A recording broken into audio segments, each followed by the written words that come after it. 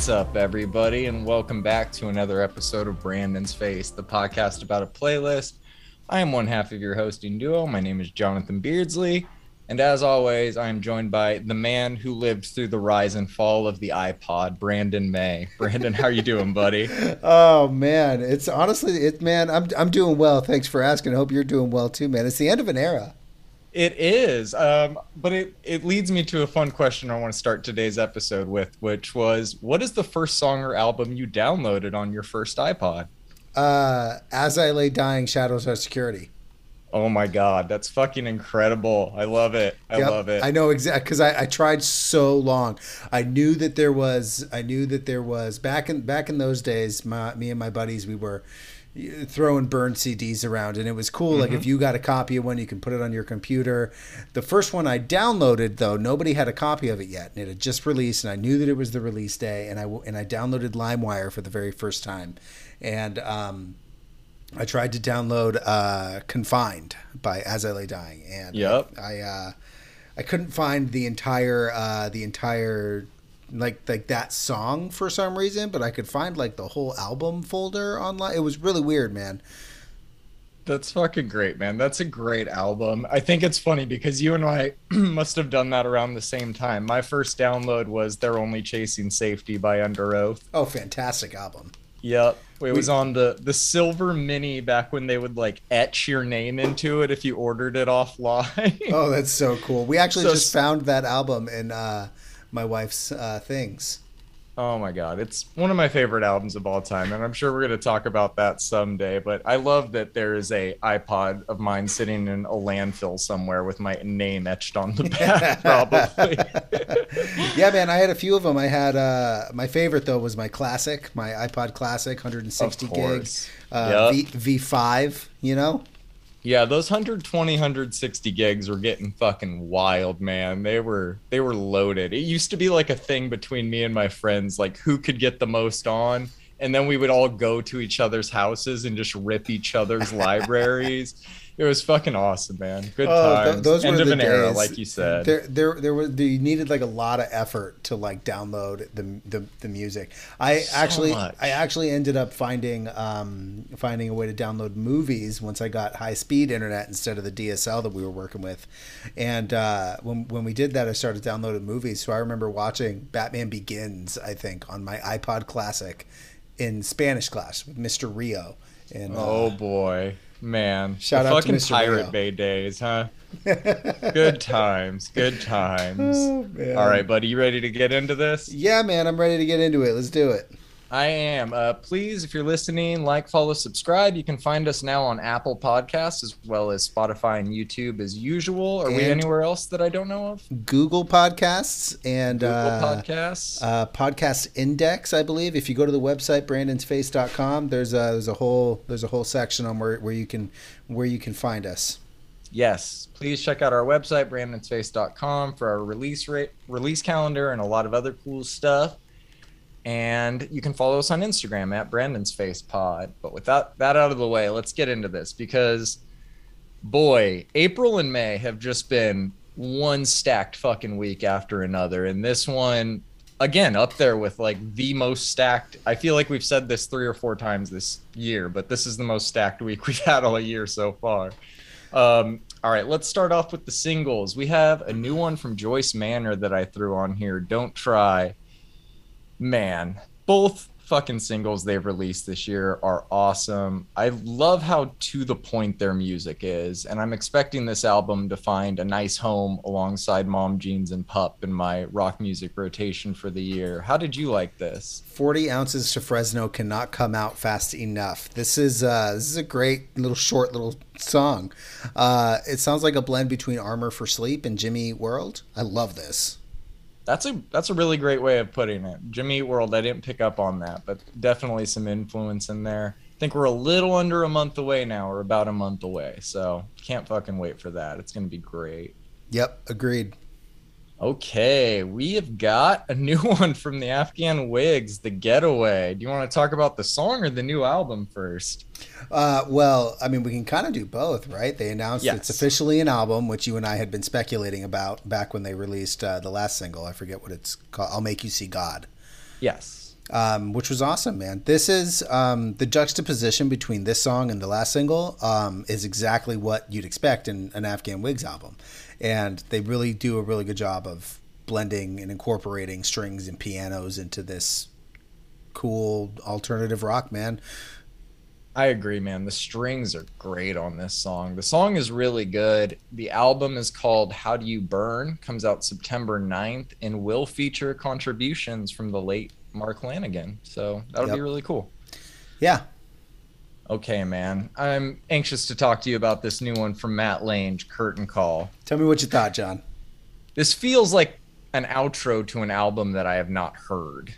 That's a great way to put it, man. It's got these like really beautiful orchestral elements, but I'm not sure how I'm supposed to receive this type of music. Like, it's nice, but it feels out of context.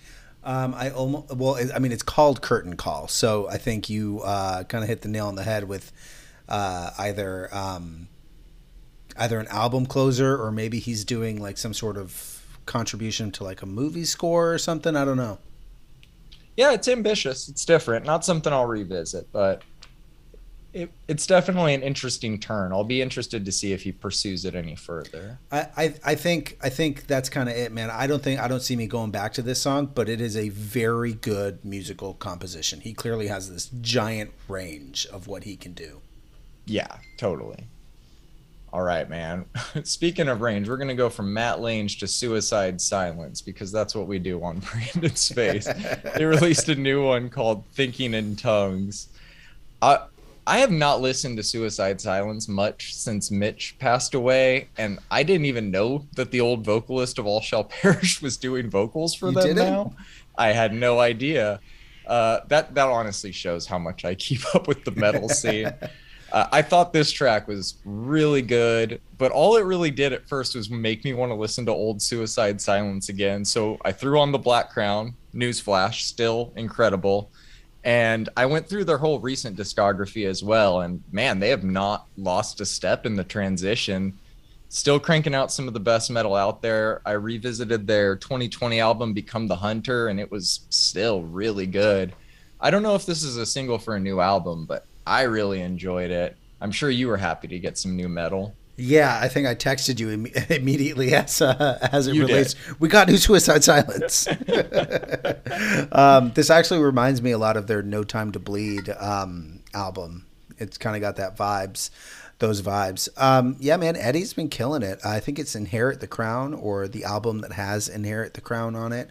Was the first album with Eddie, and I actually got to see them on tour during that album tour. And I was thinking about that earlier today because the Black Dahlia murder actually opened for them at that tour. Yeah, very sad, man. You wanna break that news if anybody hasn't heard it? Well, unfortunately, the vocalist for the Black Dahlia murder did pass away. There's no details on the death, but apparently, 41, man. Yeah, 41, way too young. He was a great vocalist, really unique vocalist, and they brought a lot of what's the word? Horror to deathcore. Yeah. It's a good way of putting it, man. Rest in power. Rest in power. And we will definitely keep an eye out for new Suicide Silence beyond this, because this was really good. Absolutely. I agree. Yeah, this was really good. Okay, let's move on to this next song from John Hopkins, and I'm thinking Hi. I don't know how to pronounce this artist's name. The song is called Baby We're Ascending. I don't know what subgenre of EDM this is, Brandon, but I kind of like it. It's weird, though. I think it's fucking beautiful. Baby We're Ascending is something that I've probably said to my wife while I was on acid or something. This is beautiful, man. I don't know if Hi is the vocalist or something, but I'm feeling the song like in a major way, dude. The progression, the attention to details during the a cappella parts, the bass line, the way that percussion kind of leads to the, I don't know if you want to call it a drop, but I thought that this was gorgeous music. Yeah, I thought it was beautiful, just much different than I was used to. Didn't really know how to define it. Yeah. Okay, let's move on to this new one from A$AP Rocky, That's My Bitch, or That's My Brandon, however you want the acronym to play out. It's definitely man. That's My Brandon. I imagine you have some thoughts on this song. You know, we should really be loving our women, John. But I thought that this was good. I like the production on it. I'm not really like a giant fan of the lyrics on this one. I know you sent it to me, but I forgot to watch the music video until just this moment. So. No worries. Did he just make this song just to flex on literally the entire hip hop group that, hey, yo, I'm dating Rihanna? Like, is that what this is? I mean, I think it's a flex in that he can cast her in a video where that is not like a very obtainable thing to do for most artists. But I think he sold her on it because when you see the video, like the song does not portray the narrative of the video very well, but it's this like ghetto love tale type of thing. And his videos are always just really well done, really well thought out. And there's a lot of like trippy aspects to them. But I feel like this song could have just been so much better. It's clearly getting a lot of hype because of her involvement in it. And it's hard to imagine it being received as anything other than just another A$AP Rocky song if she wasn't attached to it in this way. Are we anticipating an album from A$AP? Has there been any sort of announcement? I don't know. He's going through an arrest right now too, I believe. So I was kind of surprised this dropped at all because I know he's going through some legal stuff. I honestly have no idea. I think he's about due for an album. Testing came out in 2018, so about 4 years ago. I would say yes, but it's a crowded year, and honestly, with everything going on, he's probably best pushing till early next year. But that's me playing as A&R, which I am not. So what did he get arrested for? I think it's I don't want to misquote anything. I think it's like connection to a shooting that happened years ago, but I don't know any details or if he's like an accessory or an accomplice or what the rumors are. Clearly he is out and about right now promoting this song. So I don't think it's too crazy, but we will see. Yeah, we'll see. He's probably in a lot less trouble than Young Thug is. Yeah, man. He's probably in less trouble than Young Thug's dog right now. They got the dog. They got the damn dog, dude. That's going to be interesting to see. I've never been a big Young Thug fan, but I do really like his verse on Compensating by Amine. So I'll give him that. I don't know if that'll help him much in what he's about to go through, though. Yeah, I don't Hey, I'll write a character statement that I really like his verse on Compensating, where he says the orange and black seats, Daffy Duck. Let him go, sir. Let him go. Okay, oh my goodness. Let's move on. We got one I threw on here from an artist named PJ Morton. The song's called Be Like Water, featuring Stevie Wonder and Nas. I don't know about you, but I do not know who PJ Morton is. I'm assuming he's a pretty well-respected guy to get Stevie Wonder and Nas on a track with him. What did you think of this? Yeah, I had never heard the name PJ Morton, but Stevie Wonder's voice sounds fucking great. Oh, yeah. And obviously I love Nas' verse. Do you feel like this song kind of ends a little too abruptly? Yeah, I think it does. It's part of an album that I did not add the whole album of. I just saw this song had dropped and added that. So it could tie into something that comes after it. But I thought like you said, Stevie's voice sounds great. Nas kills it. The strings in this instrumental are great too. It's a really good song. Yeah, great song. Okay, man, let's move on. Is it Kasabian? Is that how you pronounce their name? In my head, I just say Kasabian. I don't know. Kasabian? Sure, I like it. All right, they released 2 new songs, Scripture and Alligator. Oh, man. So when did you discover them? We discovered them when we were listening to a curated playlist to get ready for, I think it was Coachella 2014? Okay, yeah. I remember their name's been around for a while. Yeah, we actually ended up seeing. I think we stayed for like 4 songs or something like that, and then we bounced to another stage. But they were really good live. In fact, they were a lot heavier live. Yeah, there's some really heavy elements to the music, so I'm not really surprised. Did you like these 2 songs? I liked Alligator more than I liked Scripture. Interesting. They're rock, but it's different. I don't know. I don't know how to describe this music. I'm gonna try. Indie electronic space rock. Did I do it? Is that it? I think it's more post indie electronic. Yeah, space yeah, rock, throw John. post in there. Jesus Christ. Post electronic. Throw it in the least sensible place. Yeah, I think these songs are a trip, man. I like them both. I think they're kind of a genre unto their own, so it's kind of hard to describe, but it's weird, but it's really fun to listen to. I guess that's the best way I can describe it. I liked these. Yeah, I did also enjoy them. Okay, man. We have two new songs from Sasha that you added. Who Are You featuring Mr. Sosa and Just Us with Pumarosa. I know you loved these, right? Obviously, we got two Sasha tracks in the same day, and they're both very fucking different. Yeah. Who You Are is just a straight house banger, and then Just Us is really beautiful, kind of ethereal, atmospheric, really neat kind of track. Two completely different things, but they're both awesome. Yeah, Who Are You? I agree, is definitely like the minimalistic style that we know Sasha for, and it's a really good track. He's a legend in that genre for the reason. But Just Us definitely had a little more of that trance vibe with the vocals, and oh man, I fucking loved it. I really liked both of these tracks. Every time you throw a new Sasha on here, I'm always excited. Same. Every time his name pops up, I'm like, oh, okay, it's gonna be that kind of night. Yup. He is as good at producing as he is at DJing, which is kind of rare. Right. Okay. Oh boy. Ready? All right, we got two new ones from Taylor Swift. We got Taylor's version of This Love and Wildest Dreams. What album are these from that she's going to be re-releasing? 1989, my boy. Okay, that I don't think I've ever heard that album either. You've never heard Taylor Swift's 1989, bro? I don't know if I've ever heard like Wildest Dreams sounds really familiar. You've heard the melodies a ton in of it, songs on this but album. I don't know that I've ever heard This Love before now. Well, I think both of these versions actually sound better than the original. We've got, let me try to find it here.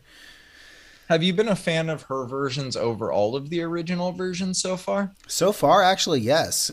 She just continues to increase her presence on the songs, I think, and her voice just continues to be fucking gorgeous. So yeah, her label really fucking underestimated her with this one, man, because these are only gonna do so much bigger than they did the first time when technology with like when she was releasing Teardrops on My Guitar and stuff. That's back when people were buying music, so the streamable versions of those, while they do have a lot attached to them, are not the like most irreplaceable things. I think it's going to be interesting to see what artists follow this lead.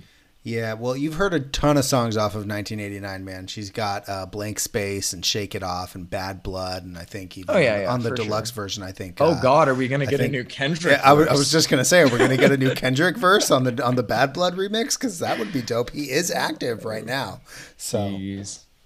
We're going to have to post some like conspiracy theory videos about this to our YouTube channel.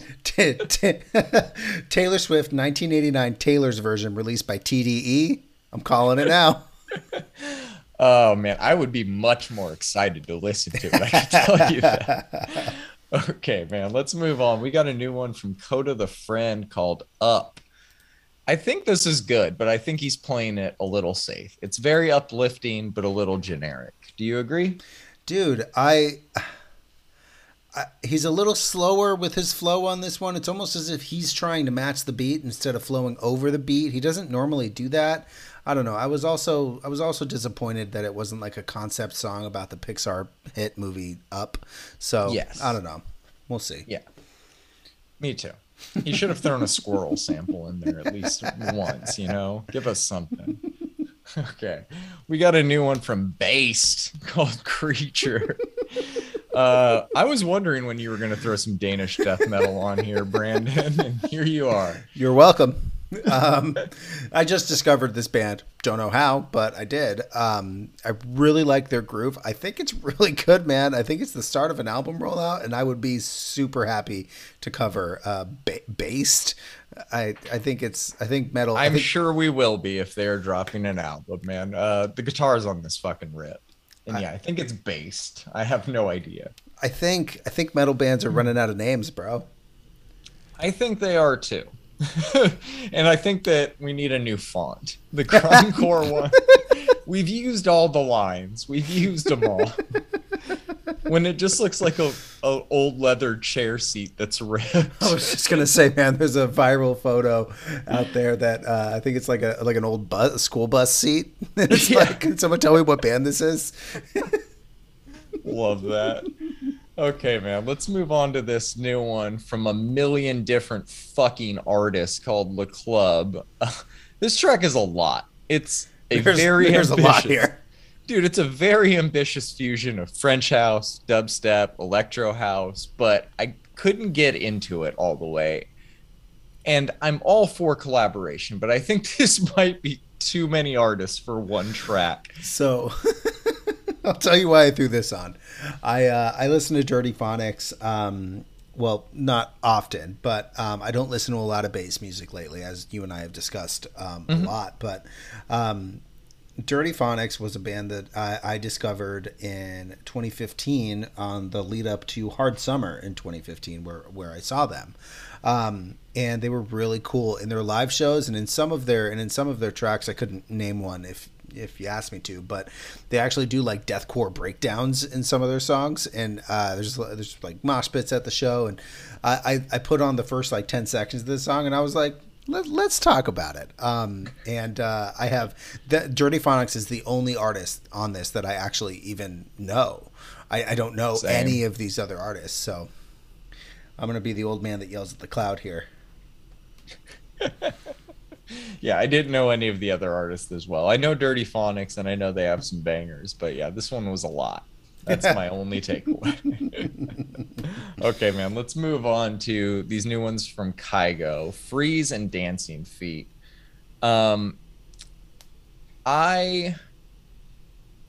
You added Freeze, and when I listened to it, I had the same experience I always have when I listen to Kygo. I thought it was objectively good, but I thought it was a little boring. So I went to his Spotify page and started to go through his discography a little bit when I realized he dropped another single earlier this year, and that's the Dancing Feet one that I added. And I thought that one was much better than Freeze, at least as it related to my personal taste.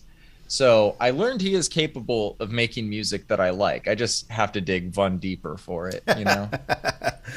Oh, man. I actually liked Freeze. I think one of the last times we talked about Kygo, you said that he makes the same song every time.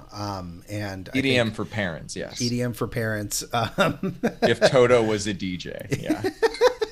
Toto was a DJ. All right. I think that Freeze and Dancing Feet are a bit different. Obviously, they're not tropical house. So, well, I'm glad you liked Dancing Feet. So I think he is maturing his sound, and I think he realized that parents aren't going to his shows, and if he can't sell tickets to his shows, then. Have you seen his streaming numbers? I do not think that fucker needs to worry about selling anything. I have not seen his streaming numbers. Let's look at his top 10. 42 million, 908 million, 687 million, 1 billion, 788 million, 408 million. He has multiple songs in like the 500 million to 1 billion range. I didn't know that he was this popular. He has 26 million monthly listeners. He's 89th in the world. 89th in the world. He might be bigger than Young Thug. Yeah, he's approaching, like, numbers-wise, he's approaching Zed. It might not feel like that, but that's, like, the range he's operating in. He's just appealing to a completely different demographic to do it. Wow, that's pretty cool. That's insane. Well, good for you, Kygo. Good for you, man. Get it. All right, man. Let's talk about this new one from Sunburn and Freak On. I Don't Think You Do. Did you like this? I thought that this was fucking amazing. Did you not like this? I thought it was a little Vegas pool party DJ set, but I can see in the right headspace and setting that this would be a fun time. I thought that this was great. I didn't think it was bad. I wasn't like, this fucking sucks, but I was like, this is definitely, you're gonna get the shirtless muscle dude grinding his teeth next to you while you're listening to this one. You're like, is this guy gonna hit me or hug me? Like, John, what Vegas pool party is it even worth it if you don't have the shirtless muscle dude grinding his teeth next to you? Backwards hat every time. Man. Backwards trucker hat. Oh God. I hope we get a documentary about the Vegas pool party peak days. Netflix needs to really be working on that because that's prime content, I'm telling you. Yeah, man, I agree. Okay, let's talk about some more EDM, man. Claptone and Laura, beautiful. This feels straight out of the early 2010s Cascade playbook, but I mean that as a compliment. Everything I've heard from Claptone so far has been really high quality, and the vocals on this song are great too. Do you agree? Yes, absolutely agree. Loved it. Yeah, this is a really good one, and we're in a Jesus Christ, man.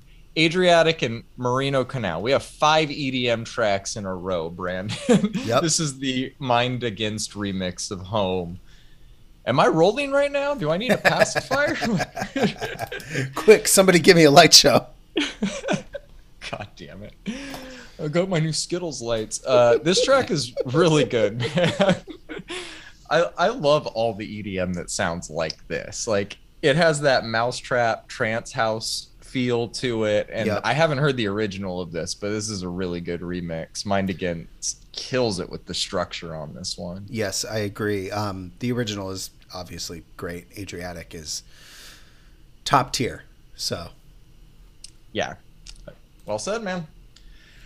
Oh boy, we have another one I threw on here. Like, we had so many late entries this week. It's kind of crazy. Okay, we have it's a big week in music, John. it was a huge week. So Bad Bunny released a new album that kind of went under our radar slash just not really the type of music we listen to very often. And one of the songs on the album is Otra Adose, I don't even know how to say that, featuring the Marias. And I don't know about you, but I've heard a few Bad Bunny songs, but never really listened to his whole discography or dove in. And I'm more familiar with his pro wrestling career than his music career. Wait. Bad Bunny was a pro wrestler? Yeah, I think 2 years ago he had a match at WrestleMania, and he wasn't like celebrity matches at WrestleMania are a very common thing, and they're usually like horrible. But this dude was doing like backflips off the top rope and shit, and like Hell yeah. he was getting his ass beat. Like he was definitely like committing to the bit, and I fucking respect him so much for that. But yeah, man, the Marias posted that they had a new song with him on his album, so I had to throw it on here. What did you think? I have never really listened to Bad Bunny. I'm sure I have inadvertently. Yeah. I can see why people love him. This music is good. I don't particularly relate to it because I'm not fluent in Spanish, but I think that it's a great song, and the Marias deserve every ounce of fame they can get. If anybody can sell me a cinema vinyl for under $30, that would be awesome. I love how many times you've asked somebody for this on the podcast. Somebody help.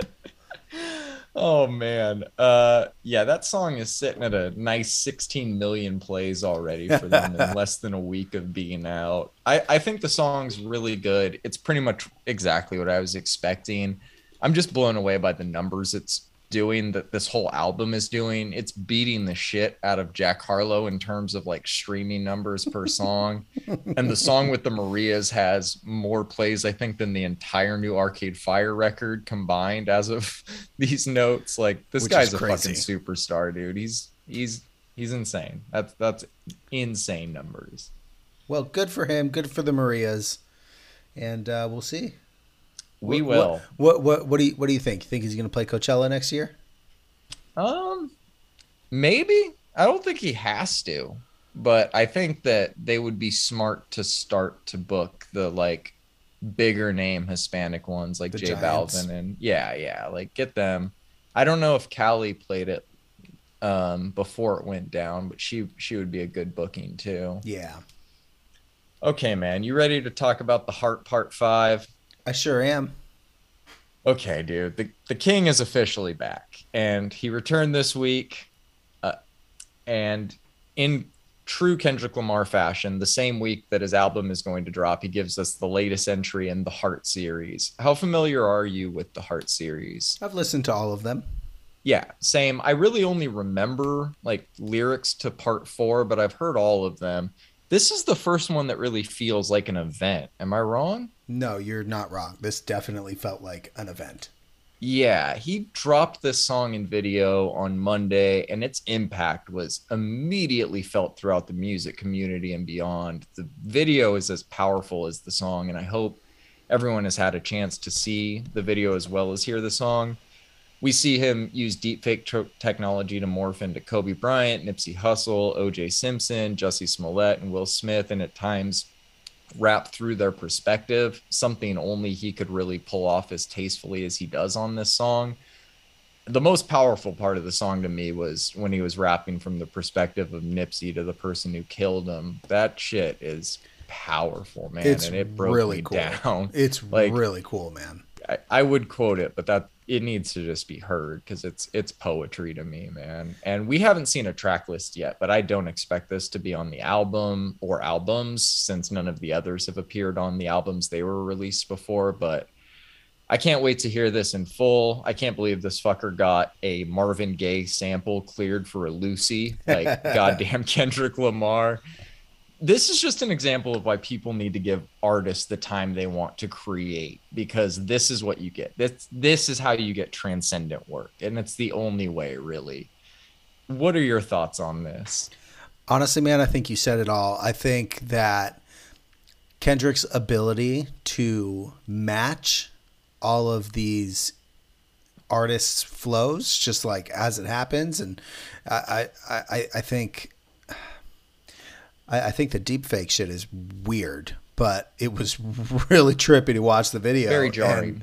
And, oh yeah, dude, you blink and all of a sudden I'm like, is that fucking OJ Simpson, bro? Yep. Like, that's weird. Oh shit, he's Kanye now. That's weird. You know who did that for the video? Trey Stone and Matt Parker. Yes. They're apparently working with him on something of a movie or a play or something along those lines that incorporates some deep fake stuff, which is fucking cool, man. And then they own a big studio. And then it also came out that Kendrick ghost wrote on a ton of music recently. I think like 6 or 7 of those Baby Keem songs he wrote for, and even wrote a couple of verses for the features on Damn, which is neat, wow, man. Yeah, that's crazy. Yeah, he's been busy. We just we haven't heard his music yet, so I'm very excited. We get that on Friday, don't we? We do, man. Tomorrow night, 9 p.m. on the West Coast. I'm sure you and I will both be up. That's gonna be one, man. I will be up listening to it probably once or twice before bed. Yeah, I'm excited for it. We'll see what happens. You think? I It's guess a double? depending on how long it is. Yeah, I was gonna say, do you think it's a double? I don't know. I think in the age of streaming, a double album kind of loses its context. I think it'll be at least 16 songs. That's kind of my guess for it. If it breaks it into 8 and 8, I'm guessing. Did you see the album artwork for it was released today? Yeah, you texted it to me. Pretty cool, it's interesting. Interesting. It's always kind of weird when you see an album artwork for the first time and you're like, I'm going to see this album artwork in media for the next 20 years or like the rest of my life. You know, it's crazy. Yeah, man. All right, man. Let's move on to these EPs. So we got an EP here from Shaw Calhoun, My Regards EP. Big Eleanor Records reached out to us on Instagram and wanted to know what we thought of their artist. And this is his new EP. So I figured I'd throw it on. Fuck it. And I really enjoyed listening to this, honestly. You know, I love chopped up soul beats.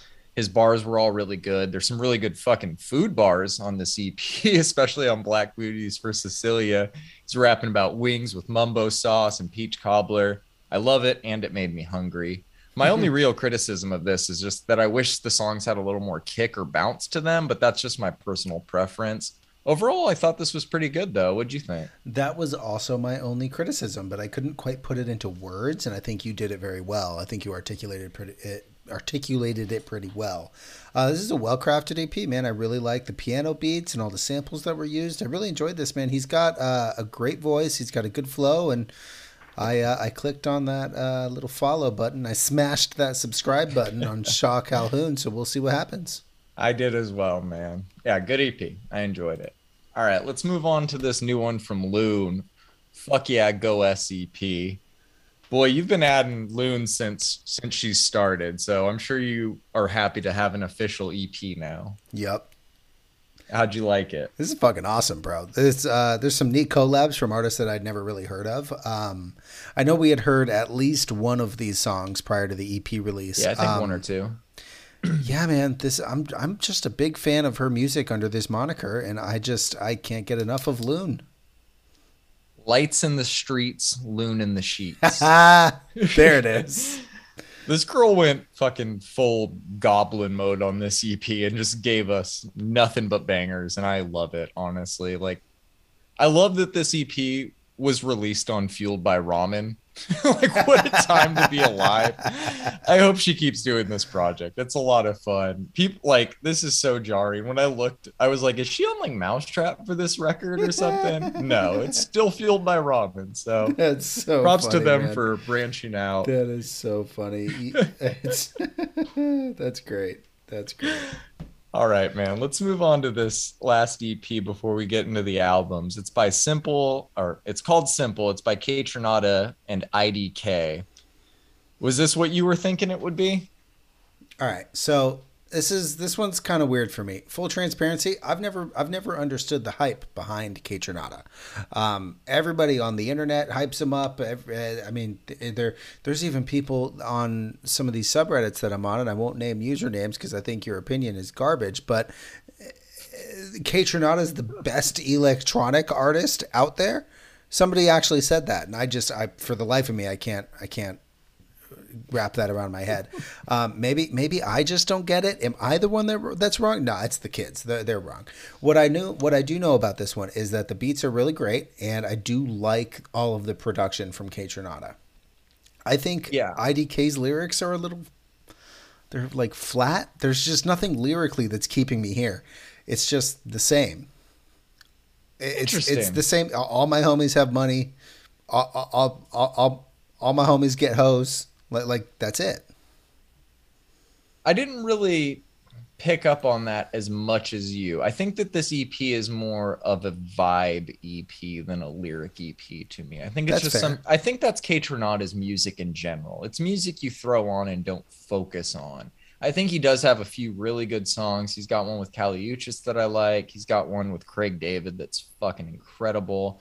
He did that one with her last year, Intimidated, that you and I both really, really liked. That's right, huh? That was him. Yeah. So I think that, like, it's just kind of hit or miss with us. And you and I have been reviewing a ton of hip hop, and I think our bar is just really high. Like, fucking today in the car, I listened to Pusha T, Vince Staples, and Denzel Curry's albums. Like, so I get it, man. When you hear something, you're like, that was good, but I'm not really going to think about it after this. Like, it is what it is. I feel like I personally really liked this EP. I think this fits any mood perfectly, and you can just throw it on. I think vocally, the melodies he's using kind of float on top of the beats, and it's like a combination of this pre-808s Kanye charisma, and I don't know what else. He's got a lot to him, and I think he's got a lot of raw potential. This is a little too short to ever be like an album of the year, but I think it's a terrific release and definitely cemented me as a fan of both artists for sure. Cool, man. Glad you enjoyed it. Yes. Okay. You ready to get into the albums? I know you've been dying to talk about some of these. Yeah, I'm just going to jump right in here, man. We've got... Should I say what it is? Yeah, we've got Arcade Fire. They released their album, We. So I did have one criticism of Lookout Kid, which was I missed the way Wynn's kind of way of writing lyrics. Lookout Kid was a little bit too on the nose. Well, I think he delivered that and then some on the entire album. I think that I think the lyrics are fucking awesome. I think this is an incredible album filled with a bunch of dance grooves. They've got pianos and violins. They've got corny yet authentic lyrics. There's vocal harmonies. There's melodies that just won't quit. There's heavy themes. It's literally everything I love about Arcade Fire. Now, I'll never really understand why some people, and apparently the majority of hardcore Arcade Fire fans, disliked their last album, Everything Now, as I think it's a really strong album with a ton of disco influences. But This album has a ton of like disco. There's a little bit of house even in there. Some influences, the last half of the Age of Anxiety 1 and Rabbit Hole. But I think they blend the piano indie pop really well on this project into some of those dance influences. I have yet to find something I dislike about this album. It is presented very well. The mix on it is quite honestly impeccable. The instrumentation on the End of the Empire 1 through 3 is just amazing. We have violins, we have a little bit of sax, we have some other brass that I can't really make out. Sagittarius A is a beautiful song. It's sad as fuck, but it's beautiful nonetheless. One of the many moments that gave me full goosebumps on this album was Sagittarius A. All of these songs are incredible, man. This album is beautifully crafted, beautifully played, beautifully sang, and I think it's beautifully performed. I'm going to be listening to this for a long time. I gave this a 10. I thought that this was a 10 out of 10 album. Wow. My standout was Age of the Empire 4, Sagittarius A, or Age of Anxiety 2, Rabbit Hole. I couldn't decide which one I liked better. Wow, a 10. Okay, I'm man. dying Fuck to yeah. think about what you thought of this, or hear what you thought about this album, because if I'm not mistaken, this is the first full Arcade Fire album you've ever listened to. Am I It wrong? is. Yep. All No, right. You're not wrong. Let me hear it, Okay. John. So I think you'll be pleased to know I liked this album more than I thought I would. And even though their music has been growing on me, I was still worried about how I would connect with this release. It's not one of my favorite albums of the year, but I think it's really, really good for what it is. I like the way they open the album up. Age of Anxiety 1 and 2 are both upbeat indie rock with a little electronic edge to them, and I think it starts the album off on a really strong note. End of the Empire 1 through 3 and Sagittarius A were my standouts and really do a great job of anchoring the middle of the album, because of all of the musical elements you listed. Very reminiscent of Radiohead, by the way. Like, that's immediately what came to mind when I heard the like strings and the way he's kind of singing in that light falsetto over it, but not like in a derivative way, just reminiscent. The Lightning 1 and 2, they've grown on me, but are still my least favorite songs on the album, and I'm a little confused as to why they were released as the first singles. Unconditional 1 and 2 are both solid tracks, and they finished the album on a strong note with the title track I think that was maybe my second runner-up to my favorite. I think the music they make doesn't align with my personal taste, but I found this album objectively good. I gave it a 6 out of 10. End of the Empire 1 through 3 and Sagittarius A were my standouts. It's so funny how our tastes are so the same, but they're so dissimilar on certain things.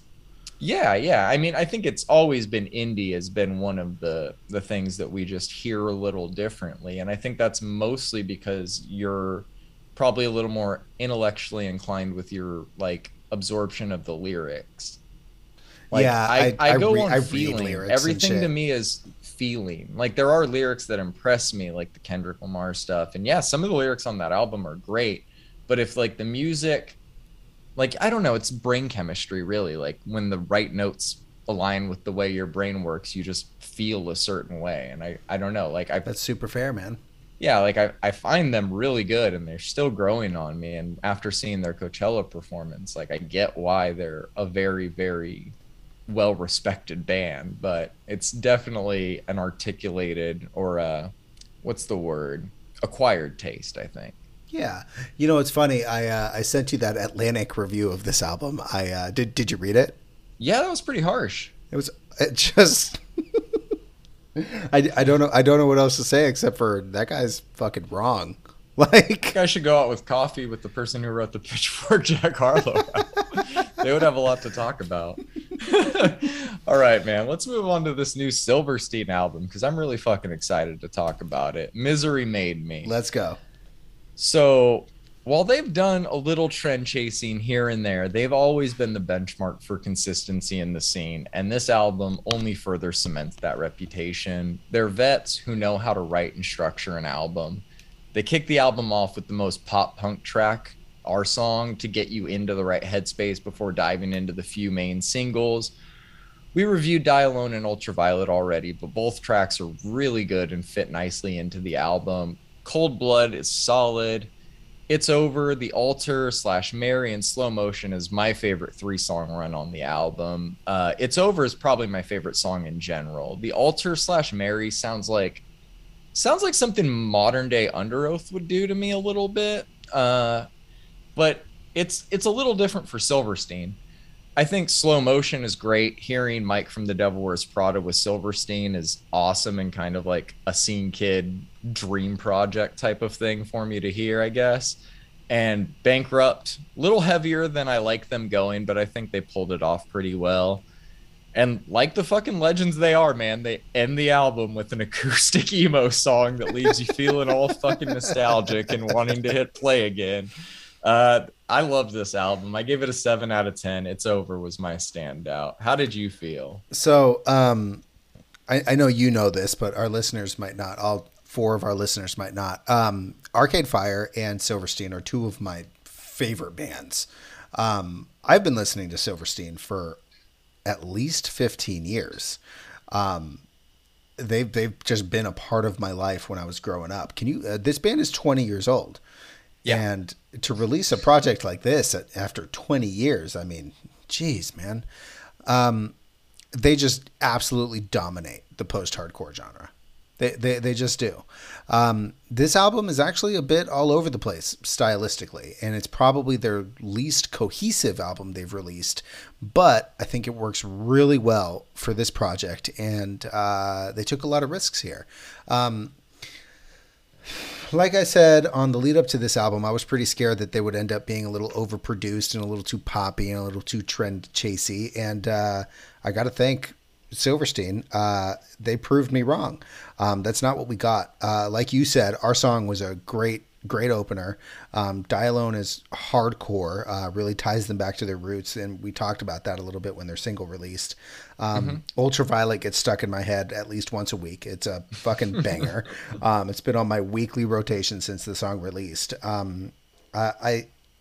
I liked all of the singles that they released, but the album cuts are where this album really shines. Cold Blood features Trevor Daniel, which it's a bold choice for Silverstein. I've never heard of him, but I listened to a little of his music, and it's not this. But I think that it's pretty cool. They've done plenty of collaborations before, but it's mostly just Caleb of Beartooth style artists. And yes. Like you said, hearing Mike from The Devil Wears Prada is it's a scene kid's dream, man. You don't dude, get that. That's fucking awesome. We didn't get that 15 fucking years ago. Cold Blood not only works, but it's one of the highlights of the album. It's something different that really ties back to their roots. I guess 20 years. I guess 20 years into your career is definitely the time to take some notes, right? Or take some risks. Yep. They fucking made it work, man. The next wild card that Silverstein throws us is The Altar / Mary. This song really kind of shook me at first, to be honest. I wasn't really sure what to think of it. As you probably guessed, I've listened to this album every day since it released, at least once a day. And on subsequent listens, this song has really, really grown on me. It starts out heavy as fuck, and then it progresses into this weird electronic pitch-corrected bridge and just straight up into fucking chaos again. They're really taking risks, and it's really paying off, man. Somebody has to die being repeated over and over and over again. It just hits, dude. The song fucking rips, and if they made more music like this, I'd be super open to it. It's that song is just going to absolutely destroy venues. Yeah. No one can tell me otherwise. Slow Motion proves that Silverstein does melody better than most of the bands out there right now. Mike's vocals are fucking awesome, and they sound great together. Don't Wait Up kind of almost seems out of place, seeing it's like a normal Silverstein song. Bankrupt is heavy, and honestly, I don't think it has a place on this album. Yeah, that was a weird one for me. Don't Wait Up and Bankrupt are like the two where you're like, those could have been deluxe edition. Yeah, but they also released Bankrupt like a year ago, like a long time ago. Yeah, like a long time ago. They might have just thrown it in there because I don't know, something. Live Like This with Nothing Nowhere, which was actually released as a single just prior to the album release, but I waited until the album dropped to listen to it. It's another weird collab that shouldn't work, but it does. And then, like you said, Misery is a great way to end this album, and it just makes me want to press play on the start again. Yep. Yeah, I fucking loved this album. After I want to say 7 or 8 listens to the whole album front to back, I gave it a 9, man. I'm super impressed with this album. I love how many risks that they took and how well they paid off. And I thought about my standout a lot. I was like, which one of these? It's the Alter/Mary. After having it be like a really weird thing for me to listen to at first, because again, I grew up with Silverstein, right? And it really shines on this album. I really liked it. I agree, man. Yeah, like I said, that 3-song run, It's Over, the Alter Mary in slow motion is just insanely good. Incredible. They still have it for sure. They killed it. They are going on tour. Yes, they are. And have you've seen them live how many times? At least twice, maybe 3 times. At least twice. I think I'm somewhere in the same range. Yeah, I saw them at their Discovering the Waterfront anniversary tour, which was fucking awesome. Beartooth opened for them. And then I saw them at their When Broken is Easily Fixed anniversary tour. One of the songs on that live album is actually from one of the shows that I went to. And Hawthorne Heights opened for them, which was really cool to see. They had a banner behind them that said, I used to listen to Hawthorne Heights in high school. Oh boy. Too real for me, huh? Yeah, a little on the nose there, Hawthorne Heights. All right, great album from Silverstein. Let's move on to this new one from Rolling Blackouts, Coastal Fever, Endless Rooms. I know you've been excited for this one. I have been. Honestly, this one was kind of hard to review after listening to Arcade Fire and Silverstein. I agree. I fucking agree, man. Trust me. It's a fun indie record. It does a lot of things really well. There's some really cool riffs. There's some poppy hooks. There's some great choruses. And the hero on this album are the just awesome bass lines. There's nothing revolutionary about this band or album, but it really does kind of hit the spot for that Australian indie feel, man. Apparently, I just love Australian bands. This is good. It's easy listening. It reminds me kind of like Foster the People, X Bad Sons kind of thing. It's upbeat and poppy without being too much of either. But again, the bass lines just are fucking awesome, which is why my standout is The Way It Shatters. And I gave it a 7. Okay. Yeah, no, we're pretty much dead in line. The Way It Shatters is my standout. I gave it a 6. I don't really have a lot of criticisms of it. Like, they play really well. It's just fun to throw on. I think it's just an overwhelming time to be releasing rock music because everything feels comparative at the right now for some reason. And yeah, because we've digested so many of their songs as singles, it is like, it's weird when you hear an album finally and you've gotten so many scattered singles and you go from that mindset of new song, old song, old song, like in your brain. Right. So I went through that a little bit with this. Like, my brain was most excited when I would hear 2 new songs in a row, you know? So I like their style. I think I like it a little more in short doses, but I really enjoyed the album. I gave it a 6. Yeah. And yeah, The Way It Shatters, just that bass line is so fucking good, man. So good. It's killer. All right. Anything else you have on this one? Or are you good? No, I think I'm good. Well, actually, one more thing. How hard do you think indie bands as a whole rolled their eyes as soon as Arcade Fire was like, we're releasing on the 6th? As hard as every rapper that planned to release this year rolled their eyes when Kendrick posted that he was releasing. I'm sure they're in that stratosphere. Like I said, every rock music websites headlines have just been dominated by Arcade Fire related stuff since they've come back. So I don't know, man. I imagine that a lot of other bands are not loving it, but this is how you play the game. You got to get to that level. Right. That's true. Yep. All right, man. You ready to move on to this Warpaint record? Let's do it. I'm dying to know what you thought about this. Okay, I'll go first then.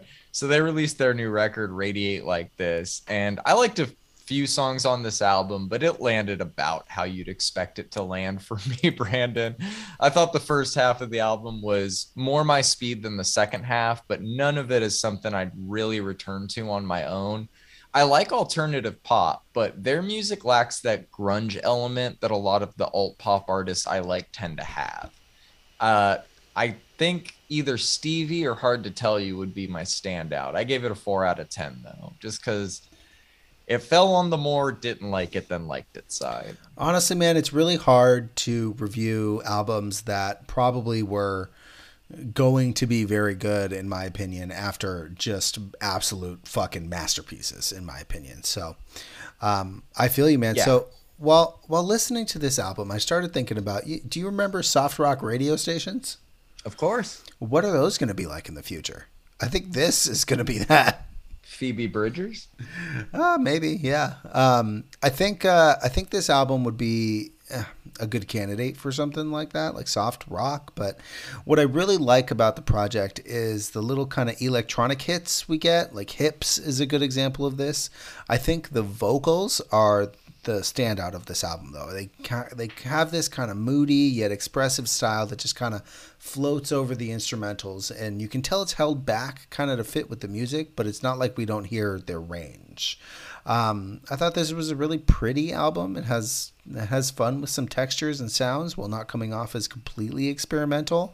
I gave it a 5. My standout, though, was Champion, because this shit got stuck in my head like every day. What was your standout? Champion. Okay. Yeah, like I said, that first half of the album goes pretty nicely, I think. It's a catchy one. I'll give you that. Just stylistically, not my cup of tea, but I'm glad you at least enjoyed it a bit. I did. I knew you would, which is why I'm glad you threw it on. All right, man. You ready to move on to this Cosmic Putrefaction album? Say the album title, John. Crepuscular Dirge for the Blessed Ones? Yep. Okay. Jesus Christ. H.P. Lovecraft reading really helped me as a kid, I think. What a fucking album title, man. Crepuscular Dirge for the Blessed Ones. Oh, man. Oh, man. I'll let you go first on this, you being the resident death metal aficionado. All right, man. So I knew I was going to like it based on the single we heard a week or two ago, but I honestly didn't think I was going to like it as much as I do. They have a massive sound. I love the way that they incorporate the drum grooves into the majority of the album. And it's funny you sent me that blast beats meme because a lot of death metal albums will rely heavily on blast beats, but these guys don't rely on it to make their music heavy or death metal. Honestly, man, a lot of care was put into this album, and I think that they're criminally underrated. Since this album has released, though, I got to give them props. On Spotify, they've jumped from 2,400 to 4,300 listeners per month. Wow. Yeah, that's almost like doubling their listener base with one album drop. To me, that's huge. The best things about this album for me are the drum grooves, the variations of the vocals in areas where it really counts, the risks they took, like adding synths and clean vocals to the song From Resounding Silence to the Obsidian Womb, and how we get a perfect mix of well-produced and rawness from them.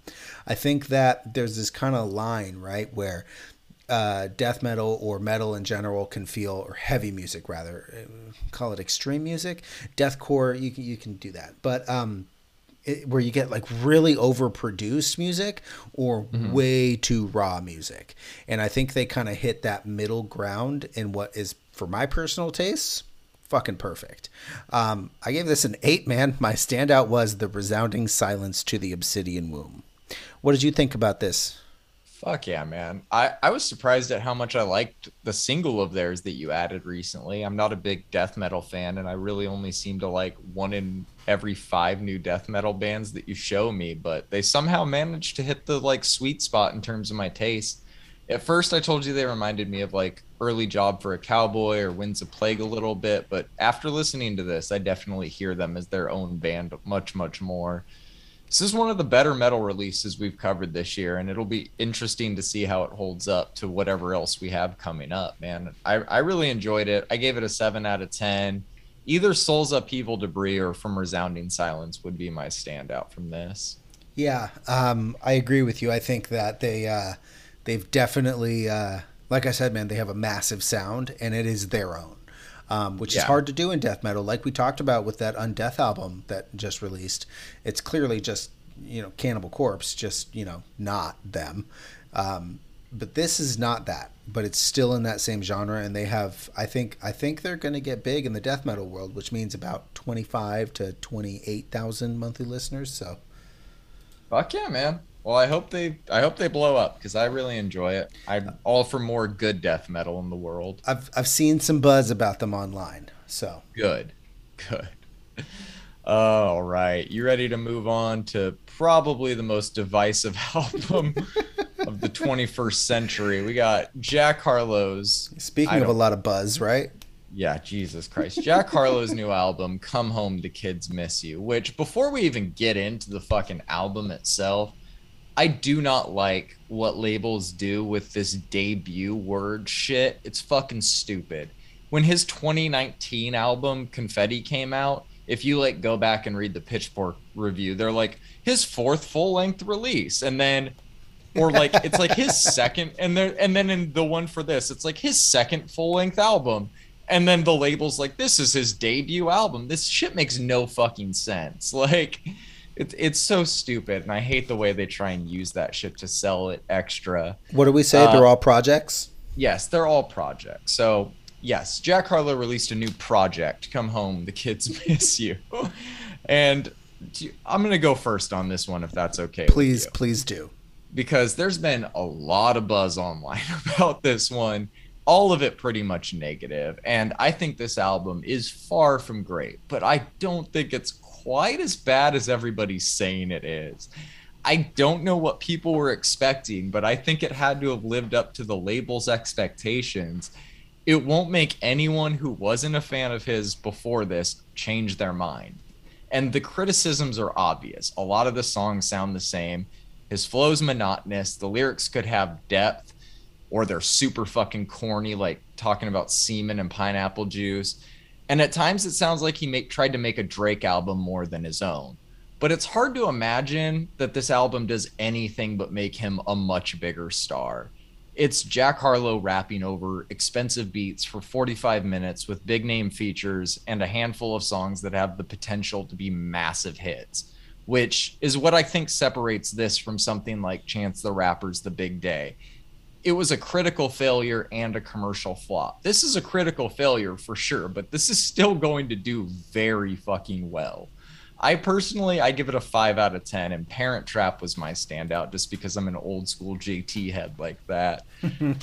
What are your thoughts? Because we have not talked about this at all.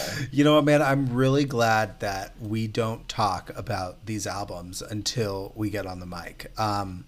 So I don't know if you knew this, but Jack Harlow is handsome, he's rich, and he's white. If you didn't know before you started listening to this album, then you definitely do by the end of it.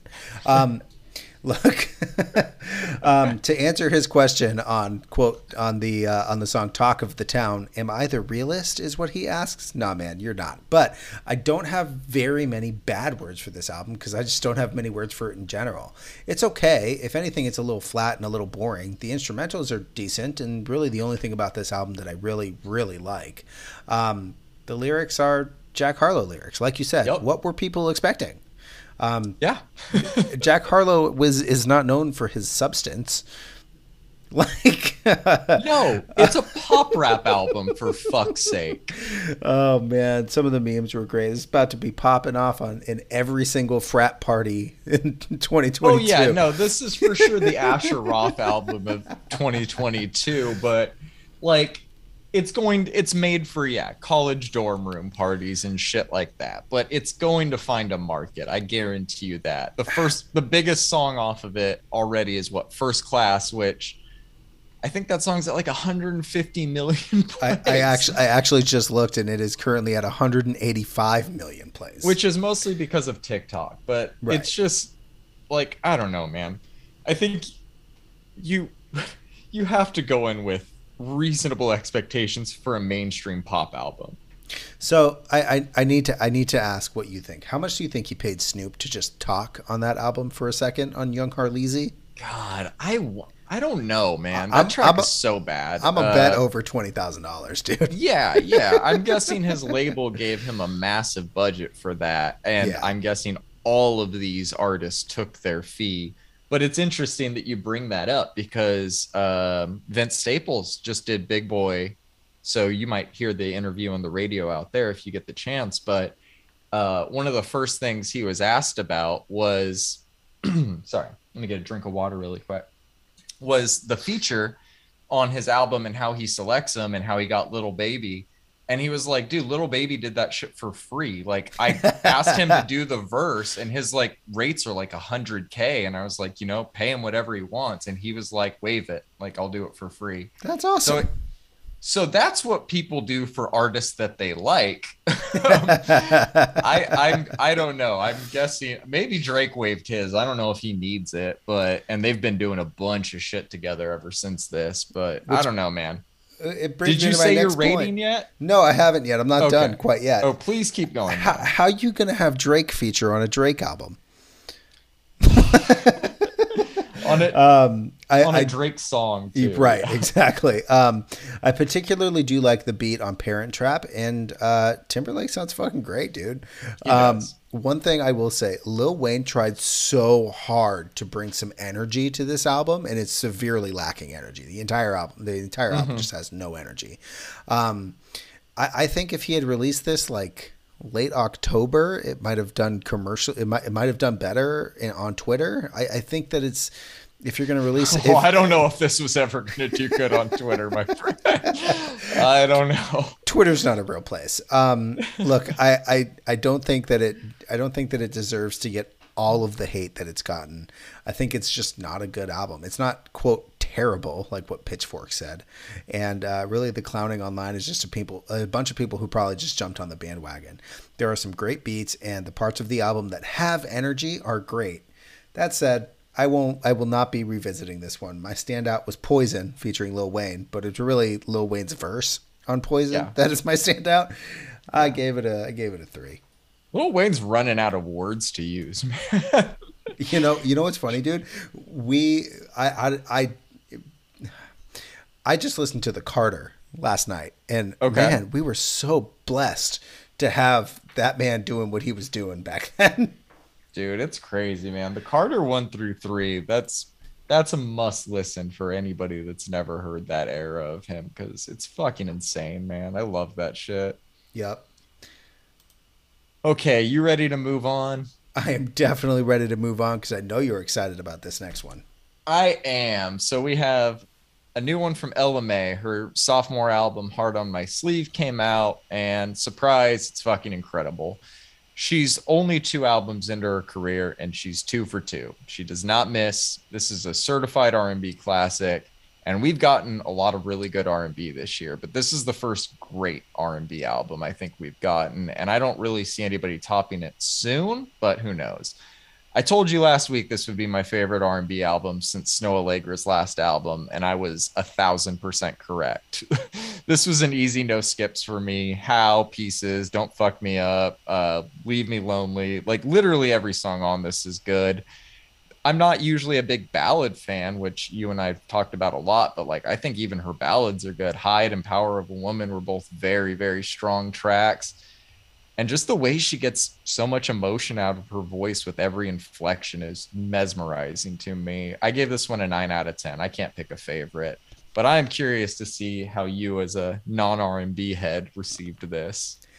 All right, so this is the R&B I really enjoy, John. Good. There's plenty of vocal ranges.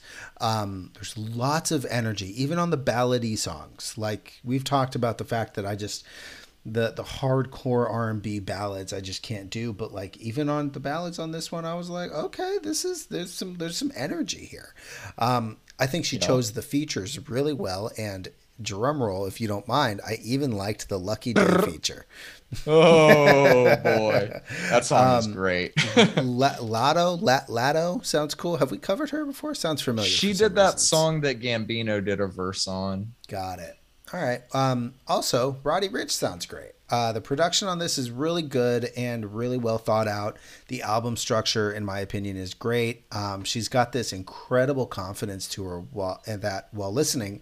I felt empowered, John. I think this album is my favorite. Is my favorite R&B album of 2022, obviously this year, and I will probably actually be revisiting this album throughout the year. I gave it an 8, and my standout was "Didn't Say." Hell yeah, man. Fuck yes. We're getting through to him, people. That's awesome, man. I'm fucking glad you enjoyed it. I'm glad you like Didn't Say, which I felt like Didn't Say, Break My Heart, and Fallen Angel was going to be the 3-song stretch that would test you the most on this. I really like "Didn't Say." Good. Yeah, no, the production style of her music is definitely a little different than the like more stripped down shit that I add or that we've covered earlier this year for sure. Yep. Okay, man. Well, I'm glad you enjoyed that. It'll be interesting to see if anything even comes close to topping it because it's going to be tough. You ready to talk about this new Alison Wonderland album? Sure am. Okay, so she just dropped her new one, Loner, finally. Please tell me your thoughts on this because I'm very interested. All right. So I really did not like the drop on Safe Life. It feels like it's like not in time. I don't know. Okay. Now that that's out of the way, I actually really like this album, man. Like I've been saying throughout this album rollout, she's playing with a lot of cool textures and atmospheres that she hasn't in the past. Vocals are strong and just really good. I genuinely enjoyed it, man. I really like that she's kind of coming out of her skin and kind of doing things that she hasn't in the past while still staying true to her kind of general style. I feel a lot of Elohim coming from this, and yeah, I really liked it. I gave it a 7, and my favorite is Something Real. Does she do all the vocals on her own songs? I think so, dude. That's fucking crazy, dude.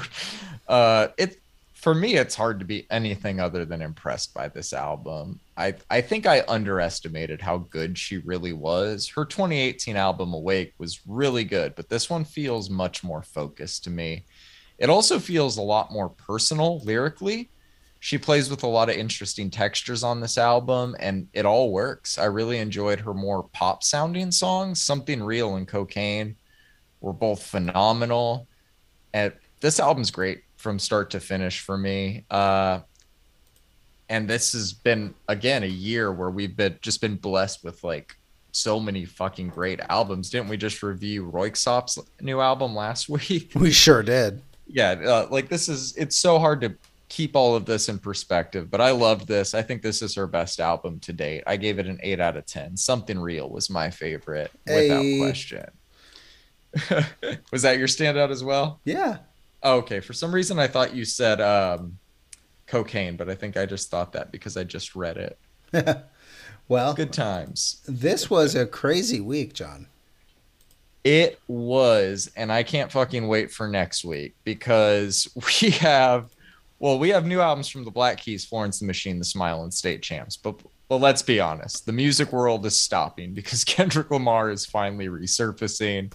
We will have our reviews of Mr. Morale and the Big Steppers for you guys next Wednesday night, and we can't fucking wait to talk to you then. Yeah. All right. Anything you want to add before we go? No, I think I'm good, man. Thank you to everybody that listens. Don't forget to follow us, and we'll see you next week. See ya. Peace.